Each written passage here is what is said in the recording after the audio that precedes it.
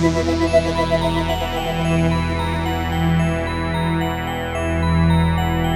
to Vintage Burn. This is Kev. Marco. And Dougala. And tonight we're doing an opinionated pit segment. We're talking 1982 rock and metal albums. So without further ado, Marco, the moment you've been waiting for an hour. You want me to go first? Yeah, my first one, we'll call it number 10, even though no particular order. But it is my least favorite out of the three. I'm going with Tank, Filth Hounds to Hades. And album's pretty cool. It has like a Motorhead sound to it. And then it makes sense because it was produced by Fast Eddie Clarke, original member of Motorhead. So it makes sense on the sound. Standout tracks to me are Shell Shock, Struck by Lightning, Turn Your Head Around, and the self-titled track. It's got a couple duds on there. It's got like some song about stormtroopers or something like that. Don't love stormtroopers, or what's it called? I got it right here. He fell in love with the stormtrooper. I wonder if Rob Halford wrote that song. But yeah, man, good record. Doug? I do thoroughly enjoy Shell Shock, but like I told you earlier, Marco, I can do without like the minute intro, the ooga chaka for like an hour and a half. Yeah, that was my one qualm with the record. Why couldn't they just make it an intro track so you can just skip to like the actual song Shell Shock? Yeah, other than that, the song is great. I do like the album, like you said. There are a few kind of duds, but I think overall for 1982, I think it's a pretty damn good album. Oh, it's strong, man. Rated highly. I love it, man. I'm going to delve a little more into Tank. I know this is supposed to be their best album or whatnot, but I definitely want to dive more into the discography after the last couple, 3 or 4 days listening to it a couple times. I think Blood, Guts, and Beer is an excellent song, too. Or song title. It's a good song, but I like the song title. What else more you need? Yes. Yeah, no, it is a good song. That's one I didn't write down. I forgot to write that one down. I think, I listened to so much music today and I wrote a lot of notes. That was one of the last albums I did, so I probably started getting a little tired. Yeah, it's a lot. When you do 1 year at a whack, even though it's only 1 year, and the 40, 50 years of like heavy rock / metal, it's even a year in itself is a lot to take in, and because there's so much going on. There's some you heard of, some you haven't heard of, some you don't know, some you might like. It's a lot. There's a lot to take in. Yeah, well, my strategy towards this whole thing is like, pick like 10 that I don't really know and go for it. And I try to like, go with albums that I've heard are good in the past. And then if I have enough time, like the last year we did, I had a lot of time. I was in my car and I just constantly was listening to records. And so I listened to like 50. This time I didn't listen to as many, but still, I kind of knew like the ones I wanted anyway, like 2 of the 3 anyway. So that's that. Kevin. What's Did we lose up? Kevin again? No, I'm here. Okay. I had myself on mute so that I didn't move around, or I'm using my AirPods, and I want to make sure that you guys don't hear any crackling or anything. So, for my pick, I'm going to go with Scorpions, Blackout. It's their 8th studio album. It's pretty famous, so there's not much more to say other than it's just an amazing record. I think it was one of their real breakthrough albums to the mainstream world, the arena rock world. I could be wrong, but I think this was really, starting to just get them much larger around the world. And awesome album cover. It's got the dude with the I don't even know what those are. Some type of sex torture sunglasses with the headbands. I'm assuming it's a dude in an insane asylum. It looks like James Hetfield from inside of an insane asylum or something. I always thought those were forks, like curved forks on his eyes. Like I'm like, there's some symbolism there, but I don't know what it is. It's very pre-Rammstein. Yeah. Yeah, and Kevin, you are right. I think this is the album that really got him popping, like in the mainstream with No One Like You. That song was huge. No, I remember 3 songs, seeing the videos when I was a kid. Was that one when I was a kid? Was that one? Was Rock You Like a Hurricane and Big City Nights. Yeah, and for me on this record, obviously the self-titled song Blackout is just, we gotta really black out. It's a fucking great song. Mm-hmm. Great riff and everything. But you're right. It's No One Like You, one of the slower kind of ballads. which was breaking them into that whole arena rock vibe. So isn't After Blackout? I forget the name of the album, but Rock You Like a Hurricane. Is it on Yeah, the love at first sting. Yeah, Love It First Thing. Yeah. Kev, Yeah, that was their like total breakthrough album because Rocky Like a Hurricane was the biggest thing on the face of the fucking planet. And I gotta say, I mean, this is outside of '82, but with that album, Love It First Thing, man, Still Loving You is just a killer ballad. yeah, I agree. I think I actually own this one on vinyl. So one Scorpions I own on vinyl, and I don't know where it came from, but I'm glad I have that one. Great album cover, man. Every time I look at it, I mean, I love it. Love the shattering glass and the dude and whoever painted this. It's a great painting. So you said It was good. it's their 8th studio album. Imagine having eight studio albums in 1982. Yeah, Because they formed in what, like 1965? Like they've been doing it for a long fucking time, and they're like- old, man. They're like as old as Sabbath, honestly. Their first record came out, so their first official one, Lonesome Crow, came out.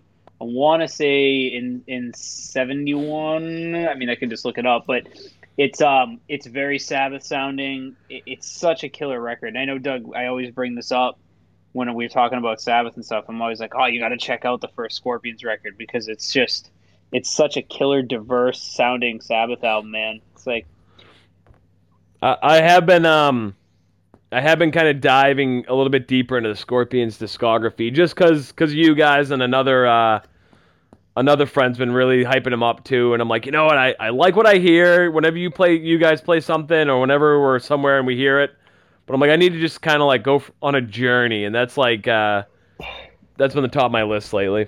yeah. Interesting little fact on this album. Don Dokken did backing vocals. Oh, didn't know that. Yeah, which is pretty cool. And another thing is, hey, if you can't get enough of them, they're putting out a new record. So, you know, The Scorpions, huh? Mickey D. Yeah, Mickey D's in the band. You know, from King Diamond / Motorhead. Yeah. He's now their drummer, and he's the young guy. Believe it or not. He's Jesus Christ. The young old dude. So, my friend was telling me that that he got Uli. Am I saying that right? Yeah, Uli Uli John Roth. Uli John Roth, yeah. Like he was saying, he's like, I just got his newest solo record. He's like, it's without direction. He's just like kind of old man rock. He's like, it's all of the bad Kansas without the good, just kind of thrown out there, German style. And that's like the solo Uli. Yeah, he's been out of Uli's been out of the band for a long time. A long time, right? Since like the 70s. Yeah. Oh, he's been that long, huh? I thought it was like 80s or like even early 90s, man. but that long. Yeah, he's been out since the late 70s. He was their like virtuoso, like off the rails guitar player, and he was just like, I'm kind of bored with this shit. I'm gonna go do jazz fusion, wild stuff. I mean, the guy's an incredible player.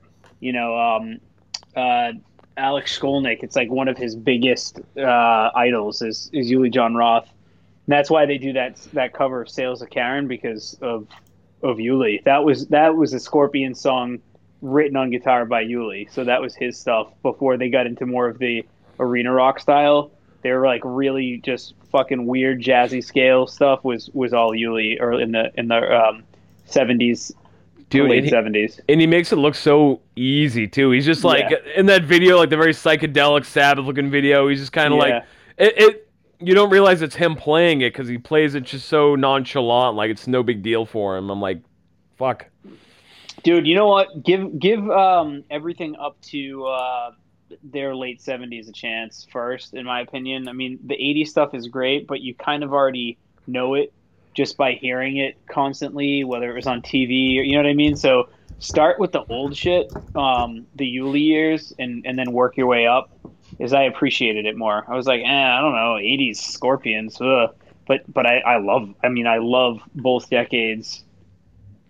All right, yeah, I'm gonna have to start from the very beginning, and just work my way up, just kind of, because like you said, if not, you know, it's one of those bands, you know, oh, I know the Scorpions, but you know the popular hits, you know, and maybe some B-sides. You don't know like the roots or the progression and those early like early albums that like mattered, you know, before they had the one-hit wonder type albums and like the later Yeah. more poppy shit. All right, Dougie Doo, what's yours? All right, so my number 3, and once again in no particular order, I decided Witchfinder General, Death Penalty. So I didn't realize that obviously it's the namesake of the 1968 film Witchfinder General, and I didn't realize they were only around from 1979 to 1984, and then for like 2 years in the 2000s from '06 to '08. But Such a great album cover. dude, yeah. So I was just about to bring that up. What do you think of the album cover? so received some criticism for the cover with Boobs. boobies on it. Yeah, boobs, and I love how. Kevin, look at the back cover too. They're, Find the back cover because there's more they're boobies very on nice. it. So I'm not sure who model Joanne LaFame is, but good for her. But thank you, Joanne. Thank you. So a couple of mentionable ones. I adore wholeheartedly Free Country. I don't know if you actually listened to it. I said it to both of you today because I was familiar with this one and like Witchfinder General, the title track, and like an Invisible Hate, and I finally got a chance to listen to like the full album, and it's good. It has Ozzy vibes and has like Angel Witch vibes, but like it's one of those albums you either love his voice like Ozzy or you know you could do without it, you know. But they were a huge influence on later Doom, you know, like Sleep Down. and Earth, yeah, Down, Caius, Queens of the Stone Age. They were, you know, that sound, you know, Sabbath kind of started, and they kind of took it and kind of went a different way with it. And you hear just a lot of those very quintessential doomy type riffs, even though it's a little more upbeat and a little faster than some Doom. But dude, overall, I thoroughly enjoy this album, and not just for the cover.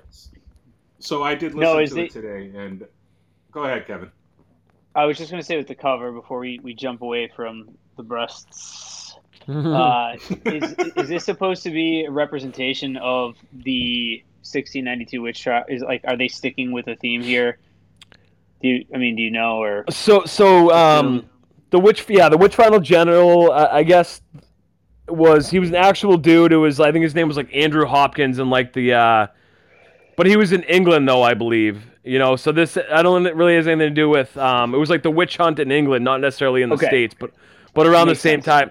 And there was a guy. So the movie itself, it's about this soldier from whatever war. He's basically trying to find and kill the Witchfinder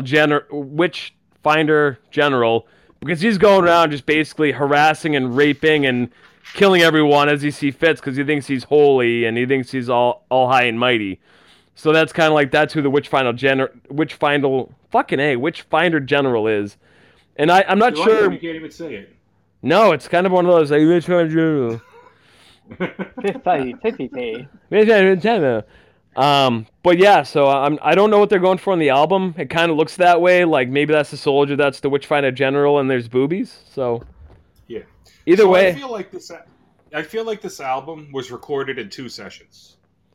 I really do. Like the first song, I didn't like the first song at all. Like I was like, what the fuck am I listening to? You know, like I didn't even really like the riffs. I didn't like his voice. And then the second song there, Free Country, came on. I thought that was okay. Death Penalty, I really liked. No Stayer, I thought was okay. And then all of a sudden, it sounds like they got their shit together for the last 3 songs, and I absolutely adored the last 3. Witchfinder General, the song, Burning a Sinner, and R.I.P.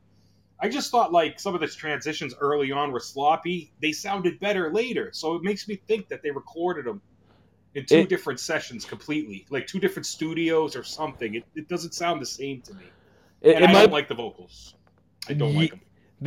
At first I didn't like him, especially in Witchfinder General, the song. Like it's kind of like grate on you a little bit, but then it's like, all right, that's actually got a good rhythm, and like I love the guitars and the music, you know. Oh yeah, that's what I wrote here. Music really fucking good, except for the first couple songs. Like I said, they just feel like they're recorded in different spots. I love Free Country. I just love like the subject matter. It's just all about doing fucking drugs, just shrooms, LSD, just going on a trip, and then I love like the riff and the chorus in that one. Yeah, I did not like Invisible Hate though. The opening, Free Country was okay. I said that already. No Stayer and I'm sorry, No Stayer and Invisible Hate were like the two. I don't think I really liked that much, but I liked every other song. But I really loved the last three, and I thought his vocals got better at the end too. By the way. I when I look up an album, I try to kind of figure out if there's something weird like that happened. I don't know if it was like maybe two EPs that they kind of like decided to slap together and put out an album, like, but Mm-hmm. I don't know. Maybe it was just over a 2 year span and they got a little more cake together, or they were men back then. They So, didn't have Kickstarters like they do now.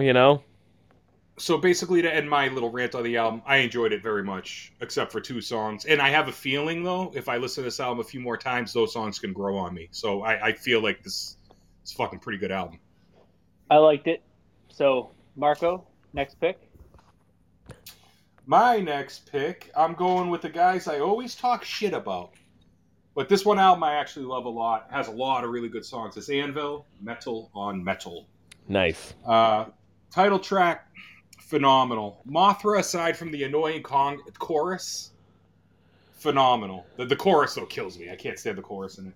March of the agree. Crabs, great instrumental. But my favorite song is Jackhammer.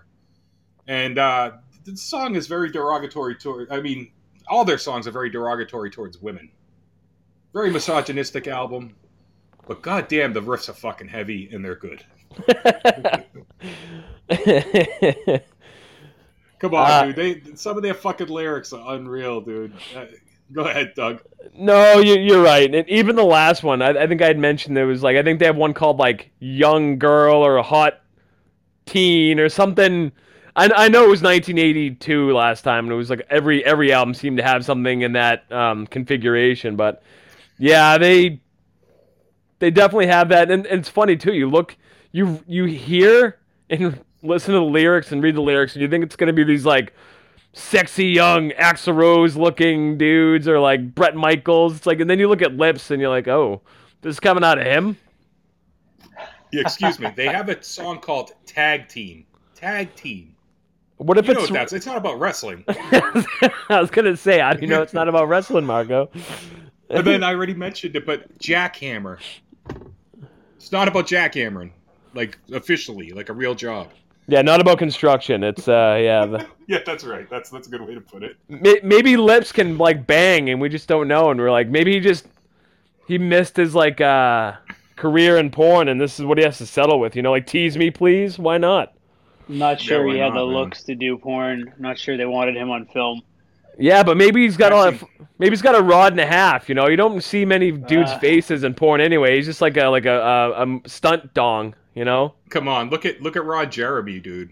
He still does porn. Looks what he looks like. But the one thing I did love about this record, though, is the production. I thought was really good for 1982. It actually had a metal sound as opposed to their first album, which I like too. Hard and Heavy is a good album, but it sounds more like a rock album. This sounded like a fucking metal album, and I think like this really, you could see how many people they influence. Even March of the Crabs has like a somewhat thrashy, like almost futuristic sound at that point. You could see where things are going, and I could see why people were very influenced with early Anvil. I'm not going to say all Anvil, but early Anvil. I do enjoy the album cover too. Like That's great. For a band that like kind of didn't seem to have a lot of money, they always had like interesting album covers. It's not just like them, sitting in front of a statue. You know what I mean? It's like they actually had like, it's not like a drawing. It's like, or maybe it's I don't know, whatever they have for their album covers are always pretty interesting. They're kind of like abstract, but not. It's always something with an anvil. But one final note on the album: it was produced by Chris Sangaridis, I think is how you say his name, who's worked with people like Black Sabbath, trying to just pick out some good ones. Bruce Dickinson on his solo shit. Yngwie Malmsteen, Loudness, Exodus. I can go on and Overkill. I can go on. And that's why I think the production was so good on this album, for its time especially. Yeah, I think that's a great pick. I do enjoy a little metal on metal.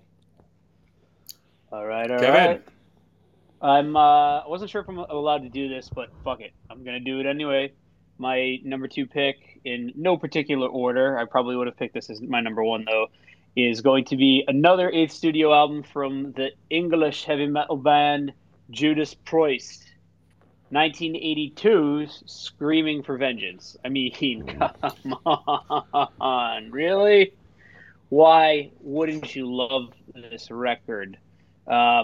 It showcased a little bit of everything that they're able to do, in my opinion. It's got some good slow tracks on it, like "Take These Chains Off," and then you've got the typical songs that we all know. You've got "Electric Eye." You got another thing coming. "Screaming for Vengeance" is just an awesome metal track. I do like Riding on the "Fever." It's a Wind. slower, poppy tune. Yeah, yeah. "Riding on the Wind" is awesome. Hmm. "Bloodstone," another kind of like a little bit of pop influence in it, but it's just a killer metal track.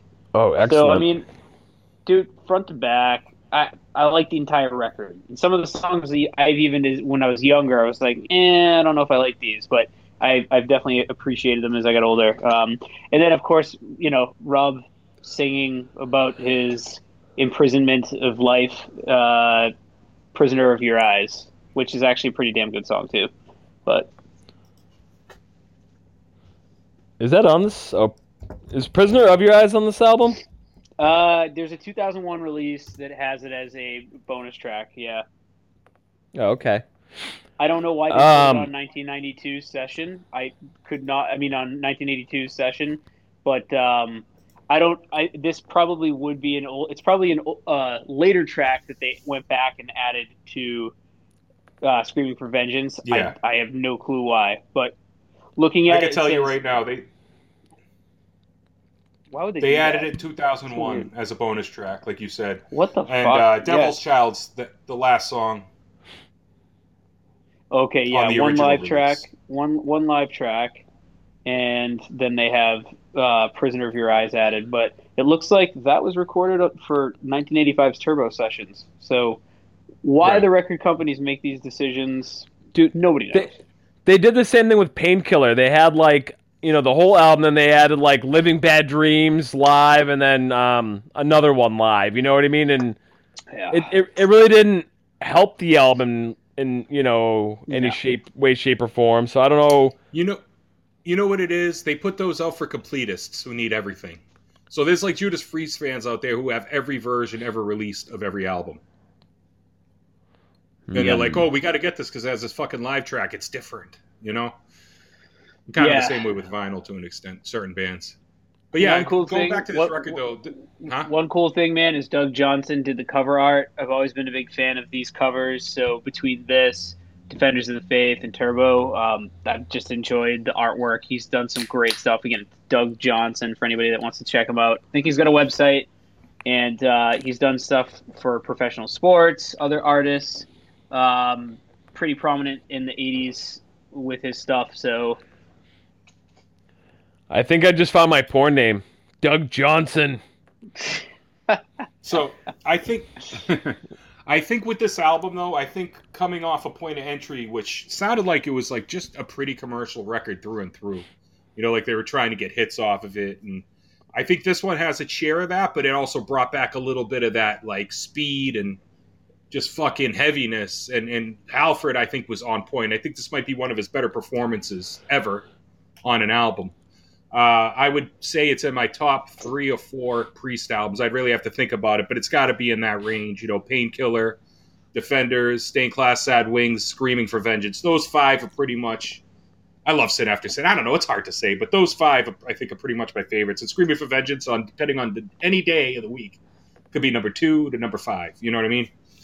But yeah, I love this record, man. It's really the second Priest record I owned because of the cover, Kevin. Painkiller was the first. This was probably the second, if I remember correctly. First one I bought on vinyl, though. I think the Hellion right into Electric Eyes like one of the greatest segues. Besides an album I'm going to talk about later, but yeah, that intro right into Electric Eye just gets you fucking pumped. And then, dude, this album, you know what really got me into this? I liked it, I enjoyed it, but hearing Matthew Barlow do "Screaming for Vengeance" on "Tribute to the Gods," Iced Earth "Tribute to the Gods," kind of got me back into it. And then, I'm like, oh fuck, I when I was younger, like "Take These Chains" and "Bloodstone" would be like, meh, it's not too slow or it's not metal enough, But now, like, I love those songs. I think they actually played "Take These Chains" when we saw them a few marches ago. Yeah. And then I think they did. And I can't agree more, Doug. I can't agree more. But go ahead. I'm sorry. And for some reason, whenever I sing the chorus to "Bloodstone," in my head, I always have to sing it as "butt stuff." Bit, bit, bit. And now that I say that, it's gonna ruin it for you guys. I hope at least. But anyway, I want to say definitively that Painkiller's number one, and this is my second Priest overall. Like the most consistent. Like I adore other songs, I adore other albums, but like if I had to choose, like this would definitely be number 2 for me in the Priest catalog. Cool. Awesome. Dougie, I think you're up, right? I think so. So my number 2 in no specific order, I went with Twisted Sister, Under the Blade. That's a good one. So little fun fact before I get into it, I didn't realize they kind of put this out. It kind of did good. It did well in like the UK especially. Like even though they weren't new wave of British heavy metal, because where are they from, Arco? New York? Long Island. They're from Long Island. So they did very well in the UK, and they had a little bit of a following, and then they kind of like put out an EP after, and they were on Secret Records, and until like Stay Hungry came out, and they got like popularity, then Atlantic came out and put out this fucking polished version of it that people just hate. They say like, and now you can actually find it. For a long time, you could not find, unless it was a bootleg, you couldn't find the original version, which was just like a little less polished, dingier, dirty, a little grittier.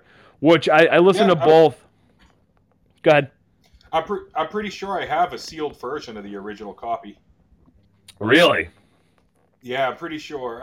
If I could find it, I'd pull it out real quick, but it's too much work. But I'm pretty sure I have a sealed copy though of the original. That's awesome. It's probably worth some bucks if it is, because like I said, like until they dropped the Atlantic one in 1985, like after Stay Hungry came out, it kind of, it was kind of just, if you had it, you had it, and then it kind of like faded into obscurity. But so we got obviously Destroyer and Under the Blade, which are awesome songs, and then you got like What You Don't Know and Run for Your Life. It's kind of got like some Judas Priest feels in some songs, some rocky. Huh? Even has a song called Sin After Sin. Yes. At first I'm like, wait a minute, do I have to? I'm like, am I missing something here? But then they almost have like some like punky type elements too. So it's just kind of overall, it's just a good, good album. Yeah, man. I really like Tear It Loose a lot too. I think that's such a good song. And What You Don't Know Sure Can't Hurt You, the opening track, I really like. The only song that I think I don't like really is the Bad Boys of Rock and Roll. It just sounds too like almost mainstreamy. Like, I don't know what was going on there. It sounds like a Thin Lizzy song or something. Yeah, it almost doesn't fit the album. Right. But dude, I honestly will argue that this album is just as good as Stay Hungry. I love this fucking record, man. It's so good. And I've listened to it a few times in the past, but this week I think I listened to it like 5 times. Yeah, it's a banger. Awesome. I mean, if I had to choose, awesome. I'm just a sucker for Stay Hungry, and that's one of those circumstantial, like when you got into it kind of albums. But this is like Destroyer, Under the Blade. They're just very like lyrically kind of like deep. You know what I mean? They kind of like the way Dee Snider, like in the earlier version too, his vocals are almost like a little more like like heavy. Mm-hmm. Versus like when you think of Twisted like Sister, it's very. What was that? Just like, yeah. Very gruff, very gruff. Rough. But yeah, one thing about them though, I'm sick of them being categorized, like you guys say with Dawkins all the time, as the glam. I guess because they put on makeup, but they do it in different ways, man. And I think they did it just kind of to be shocking. They were just shocking. I think they were more like New York Dolls influence than say Motley Crue influence. You know what I'm saying? Yes, I 100% agree. And so they were the real glam metal or glam rock because 80s people call it glam metal, but that was in the 70s. Hair metal was in the 80s. So, I don't know. I always confuse the shit, but I got yelled at once for it. for mixing up the two. Yeah, that's right. Yeah, what though? Anything on this album or? No. Kevin. No? No. Good shit, man. Listen Surprisingly, to it one day. yeah. Surprisingly, just never really got into it. So this was Twisted Sister. I know Doug's a huge Twisted Sister fan, and I've listened to records that he's played, but um, man, every time I think of Twisted Sister, I just think of like Twisted Sister Christmas or something like that. oh well, that's your problem, man. Yeah. Dude, Yeah, you just gotta. Stay Hungry, the album, and then we'll when we get to the year, we'll get into it because I'm sure that'll be one of my. I'm gonna fight for. Actually, no, I can't say that from 1985. But anyway, it's such a dark fucking album. I think you would like it, Kev. If you actually kind of gave it a little bit of time and got rid, obviously, we're not gonna take it, and yeah, we're not gonna take it, and I Want to Rock, but like all the other fucking songs are just there's such bangers. But we'll get to that when the year comes. But so because of this album, this is when Dee Snider had to go in front of the U.S. Senate committee, in front of Tipper Hoare, the PMRC about fucking that whole thing. Tipper Gore thought Under the Blade was about sadomasochism, bondage, and rape. It's like, what the fuck? Tipper Gore hears what she wants to hear. I think she's into some sick shit. Because Under the Blade was about a fucking band member who went to surgery and just the fear of just surgery in general and just kind of the whole fucking process. Wow, she was way off. Before I even knew about that story, though, I know all about it. And but I always thought it was about like coke. Before I really looked into the lyrics and stuff, I just figured Under the Blade was about sniffing coke. Like chopping your breakfast on a mirror. Correct. Yeah, that's what I always thought before I really listened to it. But I always knew of the album, but I didn't listen to it probably till like 5 years ago or something. Probably about the time we went to Heavy Montreal and seen him, I would say. And that's when I really listened to it. Oh, no shit. I think that's the first time I ever listened to it, Anything else on this album, boys and girls? I think that's all I got. I know Kevin's a big fan, but I'm going to go into my final solo pick. Man, I fucking love this record, and today made me love it even more listening to it, and it was Accept, Restless and Wild. You got Fast as a Shark, which is one of the best precursors to thrash you could ever have. The year before thrash officially popped off, got to be the thrashiest song before thrash ever really popped off, don't you think? Fast as a Shark? Yeah, man. It's got like Charlie Benanti bass. It's got that's what made him want to be a drummer. Yeah, man. I listened to that and I'm like, this is the thrashiest fucking song before thrash was a thing. It was just so fucking good, man. But if you can think of any others, I'm interested to hear.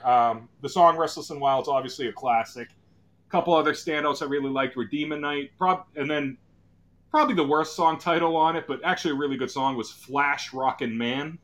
Whatever that means in German. I don't know. And then the last song is one of their famous ones. It's a live staple, Princess of the Dawn. And I liked every song on it. I think actually there was one song that I could have probably lived without on the whole record. But man, fucking great shit. I love Wolf Hoffman. I think he's a bomb guitar player, writes some really good riffs. Accept always has cheesy lyrics, but I love Udo's voice. I don't know. I used to not like it, and I think it was because of Balls to the Wall. It's very AC/DC. It is, but I think it was because of Balls to the Wall. I just didn't really like that song, and I still don't really even love the song except for the main. I love the main riff in it, but dude, I don't know. I love this album. If anybody has anything to say, go on. No, it's one of those ones I've always appreciated, but I just never really dove into too much. Not gonna lie. Dude, I'm telling you, I think you'd really like it. Just for the opening of Fast as a Shark and Restless and Wild right in a row. Like, just listen to those two songs, and then you'll be like, I want to listen to more. I'm telling you, fucking awesome. Right. I mean, we saw. You didn't make it to that show, did you? I think it was like work or something. It was Halloween, I think, or like right around Halloween. Yeah. It was Halloween weekend or something. But dude, I think big money night. It was the new singer they had, but they killed it though. Yeah, the new singer's no joke too. I like their new shit.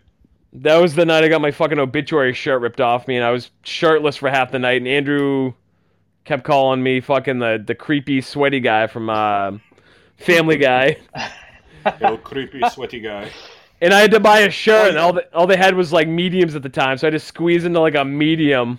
Dude, that sucked. Hold on, are we talking about Greased Up Deaf Guy? Yes. All right, cool. 100%. Oh man.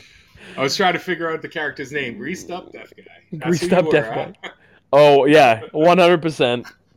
It Well, was how about gross. when Randy Marsh fought all the baseball parents? You ever seen that episode? South Park? No. No, Yeah. dude, you gotta watch some of these things. They're great. Oh, South Park. Yeah, I'm so far behind on the South Park realm. Yeah, he goes to his son's baseball games and just basically to start fights with other dads. And then, like, every time he gets arrested, he's in his underwear and he's always in cuffs screaming, I thought this was America. I thought this was America. Anyway, check it out. It's fucking hilarious. Yeah, you know what? I was going to do Led Zeppelin, but I realized that it's not really a record. It's really technically a compilation. And Jimmy Page is just trying to make money off of Bonzo's death. So I was going to go with Coda, and I'm going to switch gears here and go with. I never thought I'd do this, but I'm going to pick a Kiss album. I'm going to go with 1982's Creatures of the Night. Mainly because, thanks to Iced Earth, I really enjoy that track, Creatures of the Night. I think it's an awesome, I mean, I would say it's a metal song, you know, for a band that's kind of pretty much just been solid arena rock. And yeah, it's a great track. It's also an album that doesn't feature guitar player Ace Frehley. He's credited. I'm pretty sure he was on the way out before this, and this was just one of the albums they were done with him completely. And so they got a guitar player named Vinnie Vincent. He's an interesting dude all around as well. If you look up, there's so much like controversy about Vinnie Vincent. He disappeared from like the music industry for decades, and then Eddie Trunk got him out of nowhere to be able to come out and talk and meet with people again and stuff. And I don't know, the guy's pretty fucking weird, but what an amazing guitar player. He did a couple albums with Kiss, and he's just like one of those dudes that nobody really knows. And so, yeah, great record. I mean, again, it's Kiss, so people are probably going to know Creatures of the Night.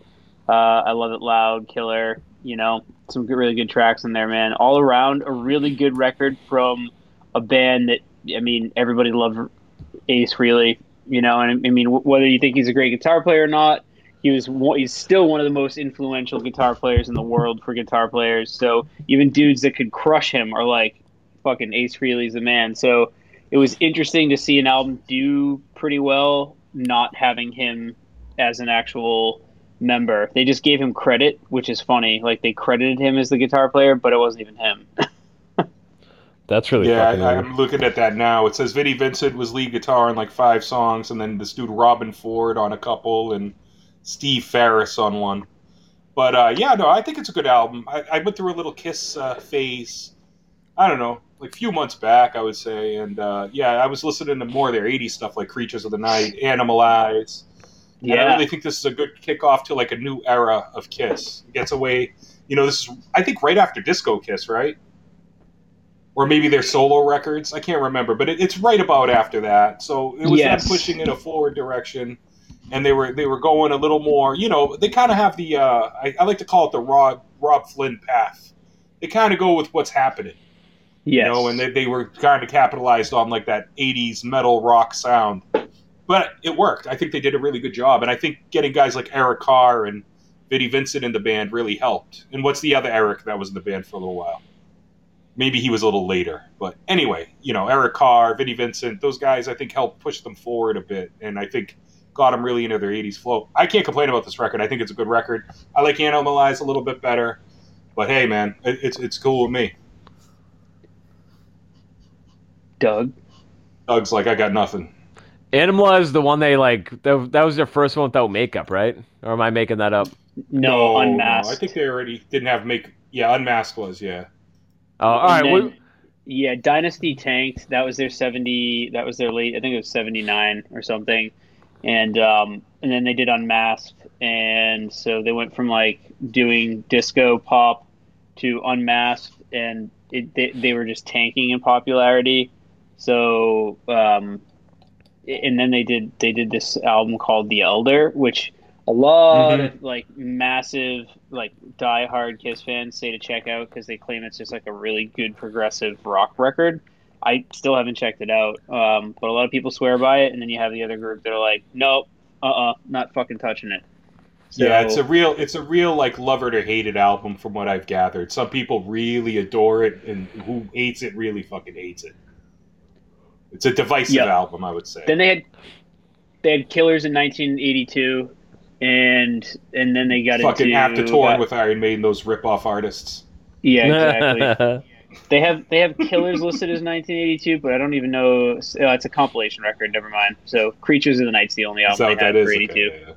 Yeah, compilation. But they have an alternative cover. You can probably just see this in Wikipedia. I'm really glad they decided to go with the original cover. uh, just not Yeah, I a see it. good-looking group of dudes. That's pretty Is bad. just pretty fucking bad. But Put hey, the makeup back on. I I would mean, imagine that would be Kiss. us if we were in the '80s, right there. I know, but they're Kiss. I mean, what more do you want? I mean, Gene's kind of a dickhead. He's tried to patent the metal horns, thinking that he originated it, but that didn't. I guess it got rejected in court like a million times. He just hasn't given up. I think he's patented OJ though, like the term OJ. So if like anyone refers to orange juice as OJ in a commercial, like he has like royalties to it. It Didn't just it Robert has to Loggia do end. something like that? Who? It's got to end. Robert Loggia, didn't he do something like that? Oh yeah, probably. They all Because tried. he did juice commercials back in the day too. Did you try to like copyright it or something? Yeah, I thought that was like a Loja thing, but I could be wrong. It could have been. I could be confusing it just because I remember him doing juice commercials, and he was also Frank and Scarface. If you don't know who Robert Loggia is, and he was Oh, the grandfather in Over the Top with okay. Sylvester Stallone. I thought you said Rob Lowe. I was like, yeah. I mean, who doesn't know Rob Lowe? Loja. Come on. Yeah, dude ages backwards. Like fuck. It's like Paul Rudd. Well, it's interesting. We went from makeup to no makeup and leopard and zebra tight pants, and it's just a very confusing time for everyone. So yeah, let's move on. Doug? All right, so Oh, I am pumped for Doug's pick. my third, and in pretty substantial order, because I would say this is a close contender for me for 1982. But Venom's effort, 1982 effort, Black Metal. Uh, dude, this album kind of just speaks for itself in a lot of ways. We Amazing. we know they put out Welcome to Hell the year before, which I thought was more like one of the more raw records up until that time, and then this came out and kind of pushed it a little bit more. Very unpolished, very raw. It did well in the underground. It did well, like in the mainstream for the most part too, dude. Like, Mm-hmm. so I mean, back Black Metal, needs no introduction. To Hell and Back, Buried Alive, into Raise the Dead, and that was the other segue. When Buried Alive goes into Raise the Dead, that's like right up there with Hellion into Mm-hmm. Electric Eye. Teacher's Pet, fucking hilarious. Dude, Sacrifice, Countless Bathory, Don't Burn the Witch. It's just, the whole album's a fucking banger. Dude, and Heaven's on Fire is amazing. Yes. It's good. And It's a great I'm going to record. say right now, Buried Alive might be my favorite song on this record. Listening it to, I've listened to it a million times, but I was really listening to it today. And man, I wish I pulled up some of the lyrics because I can quote lyrics off every song that's just talking about burning people and bitches and and it's just freaking insane, man. It's so good. You're right. It is raw, but it's still it's better produced than Welcome to Hell. It is. Um, It's raw. It's a little more produced, but like a little not like polished as a lot of the albums of the time, of this era. mhm. And I'm gonna say one thing. Growing up, Maiden was always my favorite band, probably from the '80s, but I don't know, man. I think this album might be my favorite album in 1982. I Huh. You picked it, so if you didn't pick it, I would have definitely picked it. Dude, I think it's the best album personally. For me, this might be my number one of the year. I might It's have so to good, man. I might have to agree with you, and I know Kevin will probably go with our original, but dude, this is a contender, and this was tough between the two. And it's like apples and oranges. They're just two different kind of same year, same genre, but not the same genre. Yeah, but you know Completely, what this man. And album did? This album, I mean, not for me musically, but this album, just title and imagery alone, created a whole subgenre. Oh, absolutely. Between black metal, thrash metal, and death metal, like even Phil Anselmo has the black metal cover tattooed on his back. It's like you see him wearing the shirts. You see James Hetfield wearing, well, maybe I think it was more Welcome to Hell, but just Venom in general influenced so many other genres. Even to this day, it's insane. Well, yeah, another band I'm gonna segue into then, if we're talking about influences from this age, and Doug, I'm really shocked that you didn't list this album. Was Misfits Walk Among Us? oh, that's going to be in my honorables too. Look at that. So Wait, that was 1982, wasn't it? yeah, It was, yeah, yeah, yeah. I didn't pick it based on it I really not can't being a metal believe record. that it wasn't even in your top three. And I mean, just because of its influence, and it may not have been metal, it's still. I No, mean, we got no, rock records we mix into this shit and everything. So no. Honestly, that for 1982, that's probably my number one. I'm not gonna lie. I thought it came out in '83 because it didn't pop up on anything. But obviously, I'm searching 1982 metal and rock records where it's a little more Yeah. on the punk side. But dude, thank you for bringing that up, dude. Walk Among Us is fucking godly in my eyes. So I want to do honorable mentions now. Let's just knock them out before we get back into the number one record. I just want to actually, I'm not even going metal. I just want to shout out, like, I'm not going to talk about them in any way, but I want to shout out hardcore records in 82 because 82 for hardcore, probably the best year ever. And I'm just going to shout them out. It was going to be Descendants, Milo Goes to College, Misfits Walk Among Us, Dead Kennedy's Plastic Surgery Disaster, Bad Brain self-titled with the Capital and the Lightning Bolt, Fear, the record, Discharge, Hear Nothing, See Nothing, Say Nothing, Wow. Bad Religion, How Could Hell Be Any Worse? And I can go on and on. There's so many more. I'll do one more. Circle Jerks, Wild in the Streets, and actually one more. SSD Control, The Kids Will Have Their Say. One of the fucking best hardcore fucking years ever, and I really want to do that show eventually. We will do it. Me and Kevin were talking about it. But dude, that's my shout out for this week. I'm not going any metal records. That's my all my honorable mentions. 1982 hardcore scene. Yeah. Wow. What a fucking crazy year for hardcore and like the punk scene. Oh, I could go on, dude. There's so many more albums. I just don't want to. I could literally list like 50 albums. You don't want to sit here and that's why I tried to keep it around 10. But dude, it's nuts, man. yeah, and It's on. I've got some live honorable mentions. So we've got Speak of the Devil from Ozzy, and then Black Sabbath Live Evil, which is interesting because Ozzy's covering Black Sabbath with the Ozzy band, and Sabbath is covering Ozzy era Sabbath with Dio. So I can't imagine that this was by accident. I'm sure they were like, one. It's a pissing contest.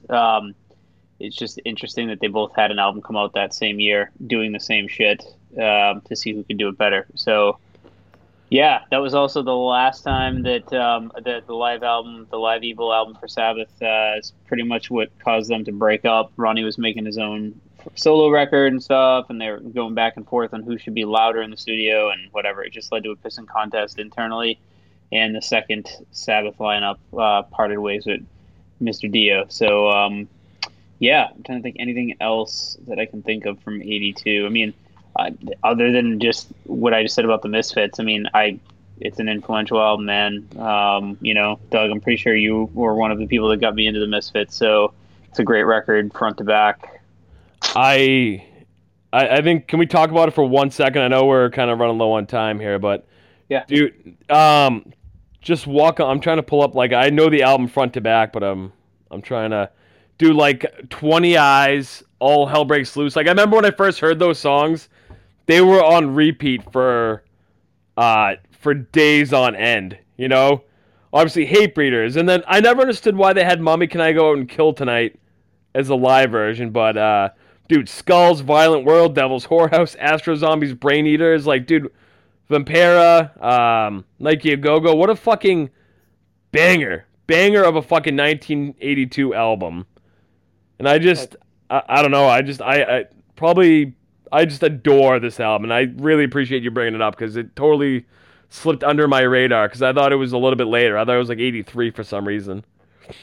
Yeah, it's probably thinking about it like briefly. It's probably my second favorite record from that year. My favorite being Bad Brains, but that's right there with it. I mean, they go hand in hand to me, but love Yeah. both records.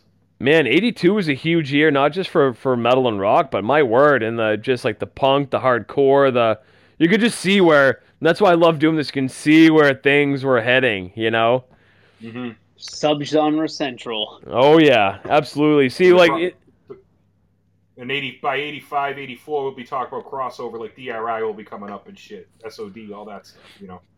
I was thinking about it. The later we get, like 1985, 1986, even 84, like, dude, there were so many albums that came out in like that span. Like we might have that, like, obviously we can't talk about a million albums, but there are gonna be a lot of honorable mentions in those, mid 80 years. And Doug, speaking of honorable mentions, you don't have to go into depth, but any albums that you had written down before we get into number one? There's a bunch, but one I wanted to mention was the Metal Massacre compilation, which is kind of burned in infamy. Obviously, Metallica Hit the Lights was on that one, and the original was actually spelled Metallica. So they had they had spelled wrong in the first one, which I thought was awesome. But I think so. Worth a lot of money. 1 and 2 came out the same year. Metal Massacre 1 and 2, and then I didn't realize that Marty Freeman was in Aloha. I always knew there was a band called Aloha on Metal Massacre 2, but I didn't realize Marty Freeman was in it. I thought that was kind of funny. And then the Overkill in number 2 is not our Overkill. It's an Overkill from LA, which aren't bad. They're a little more kind of punky, but real Overkill, East Coast Overkill, like, didn't appear till number 5, but dude, I just think there's some good shit on there. I haven't listened to them in years, but I remember liking a few of the bands and shit. But and on one more quick note, I find it interesting that all I'm going to name 3 bands that released EPs that are bands that some of us partially like or like. Sodom released their first EP. Artillery released their first EP in '82. What was the other one? It was it's coming. Merciful Fate. Yes. Oh, I remember Merciful Fate. I didn't realize Artillery and Sodom though. Yeah, Sodom was pretty early, dude. I didn't know Artillery was that early. I had no idea. I'm gonna have to do a little digging now. Like, dude, were they? Have you listened to it? No. I just have a list of stuff. Like, I found this website that had a bunch of records on it, and they just happened to be on it. So I was just like, wow, I didn't realize they were that early. I knew like Sodom was like 82, maybe 83. I was thinking, but I didn't realize they released anything in 82. Did not realize. Artillery totally surprised me. Yeah, because that's, especially if they were pumping out the shit then that they did when they actually had full albums. Like, dude, they could be a contender for like fucking 82 is pretty early. I mean, that's what Kill 'Em All, and Show No Mercy. What was 83? So that's kind of that's early. I think before Kill 'Em All was fucking early. All right, Kevin, why don't you roll us into the number one album? Doesn't necessarily not your favorite, but probably the most influential album of the year, if not one of the most influential albums of all time. All right. Okay. Well, our number one pick here is going to be Number of the Beast from Iron Maiden. Let's just start with the album cover before we even get into the songs. The album cover alone is just super iconic, man. Beautiful, beautiful artwork. Yeah, absolutely, dude. Gorgeously done, I say. Yeah, they lost something when Riggs left the fold, They lost something. Yep, I agree. I love, probably the first 7 or 8 covers that they had, but for some reason this one just always, just the whole puppet master stance, Eddie controlling the devil. It's just fucking awesome. And even in the singles, some of the singles that he did for Run to the Hills and everything, just awesome. For me personally, I've got to have a standout song, and it's going to be Hallowed Be Thy Name. Yeah. Without question. You know what I just realized? Tribute to the Gods, the Iced Earth album cover. We've already talked about 3 songs that came out in 1982 that were on that album. And I forget what else was on that album, but there might even be more. But like out of the albums we talked to, 3 came out in this year alone, which is kind of crazy. Yep. Yeah, I think it's a near flawless record, man. You know, the only thing I would change about the album, if I was like producing them back in the day, I would have them open the album with Number of the Beast, and I would put Invaders somewhere near the end. Oh, that's a good point. Yeah, just with that whole opening, with the whole like, dude, whatever, you're right. You know, I just think it would have been the perfect intro, right into Children of the Damned, you're right, into The Prisoner, which is fucking phenomenal. The Prisoner might be, it's up there with Hallowed Be Thy Name. I love that song. Yeah, actually, you know what? I Great take it catchy back. Chorus. My first favorite song is 22 Acacia Avenue, and it's that riff in I it. love that song too, yeah. I love that riff so much. But I tell you, this has one of the songs in life that I never need to hear again. And can you guess which one that is? Run to the hill. Oh, dude, you just hurt my head doing that. Yeah, me too. Run for your life. But that's like just one of those songs, like You've Got Another Thing Coming, or Breaking the Law, or Enter Sandman. Enter Sandman. It's just one of those songs I never need to hear again. Mm-hmm. No, I agree. And I think a very underrated track, I love Gangland. I know that's a divisive one too, but I fucking love that song. But a lot of people are either they love it or hate it. I love it. I do enjoy Gangland, not gonna lie. Oh, it's better than To Tame the Land, so. Not To Tame, The Quest for Fire. How many times do we have to go through this? I don't know why I call it To Tame the Land. Maybe I'm just trying to fucking forget the song altogether. Kevin, it's the dinosaur song. That's the one you're talking about, right? Yes. Quest for Fire. We've gone through this 3 times now. I'm gonna make that my ringtone for whenever you call me, Kevin. Just Kevin's calling. Join my quest for fire. Like, Kevin's calling. You gotta do? You gotta make it other ringtones of other people, so it rings in front of Kevin. Oh. By the way, I like it. Doug, what did you told someone the last time? I forget who I was saying it. This was actually a while ago. I just forgot to mention it to you. But I was hanging out with somebody. Was it Caruso? Yeah, it was. Me and Nick went away to Maine, and Nick's like, "Oh, hey, you want to put on some Ozzy?" I'm like, "Yeah." He's like, "You want to put on Center of Eternity?" It's the best Ozzy song. Fuck you, Doug. I just remember that. Sorry, I owed you that one. I'm like, he had me going. I was like, I just looked at him seriously, and I'm like, really? That's your favorite song? And then he broke. He should have kept in character. He was like, no, Doug told me to bust your balls. I was like, oh fuck, dude, you had me going. I was like, I really thought you were an Ozzy fan, and I'm like, that's your favorite song. That's your favorite song, but. I forgot about that. I love to plant little trolls that like I forget about, and I hear about them like 3 months later. It worked. I mean, I was like, really? That's what you want to hear? He was just like, yeah. I'm like, okay. I'm just hoping like you're gonna songs. That's why you lost your shit in a fucking Italian restaurant, because Caruso's favorite song was Center of Eternity. Anyway, back to Maiden. No, just one more thing I wanted to say about the album. I mean, it's obvious. If you know metal, this is the album that really broke Iron Maiden and made them as big as they were, man, or as big as they are today. Yeah. I mean, you can argue that maybe behind Metallica, Iron Maiden's got to be the most successful band in metal. Also, the last record with Clive Burr, who I personally, once again, just preference, I found him to be a more desirable drummer. I would have really liked to see how he pushed himself beyond this album and what he would have done going into the other albums. Not to say Nico's not a great drummer, but I also think Nico is he's a repetitive drummer. So I would have loved. They're just very different. Yeah. The thing with Nico is he follows like Steve Harris. Yeah. Like that's how they play. They play a little bit different, you know. But like Burr was just a regular rock drummer, man. He just played like a regular drummer. Nico does, like I said, he does like whatever the bass line is, he follows it. Like Where Eagles Dare, and the drumming fall. You know what I mean? And I think that's Yeah, their it would have. difference. And it's funny because they say Clive, we didn't get to see his full potential, and they knew, I mean, obviously he never would have been replaced if he didn't get sick with disease and die. But I mean, I think that was Nico is a good second fill in, two totally different drummers. You hear the influence in the next album. I know Nico is like he's into jazz. He was a jazz drummer and all that jazz too, literally, no pun intended. But I don't know. I would have loved to have heard Clive go beyond this album as they progress to as a band. Yeah, Nico might be my favorite carnivore.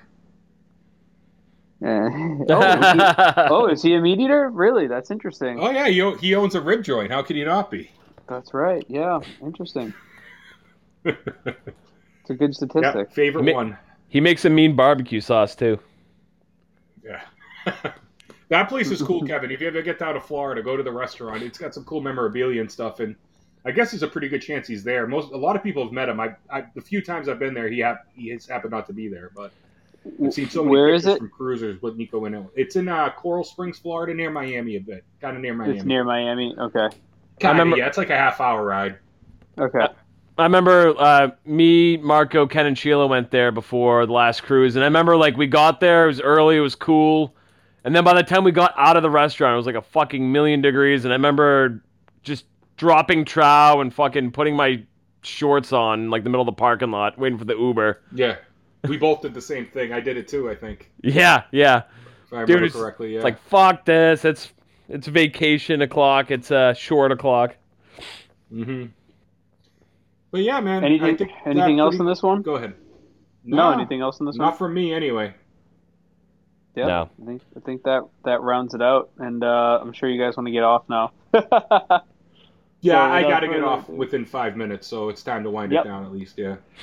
All right. Well, thanks for listening. Hopefully you guys liked our picks from 1982.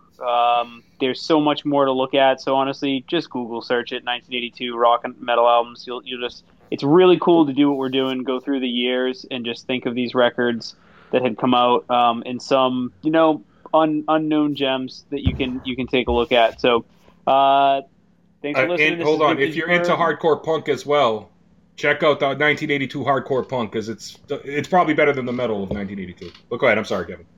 No, that was good. Yep. For all you hardcore fans out there, Marco is the guy. He's our hardcore expert. So, Dr. Hardcore. Yep. All right, with that said, this is Kev. Marco. A.K.A. Dr. Hardcore. And Doug. Signing off. See you in 1983. Oh, snap. Okay. All right, guys. Have a good night. Good night, guys.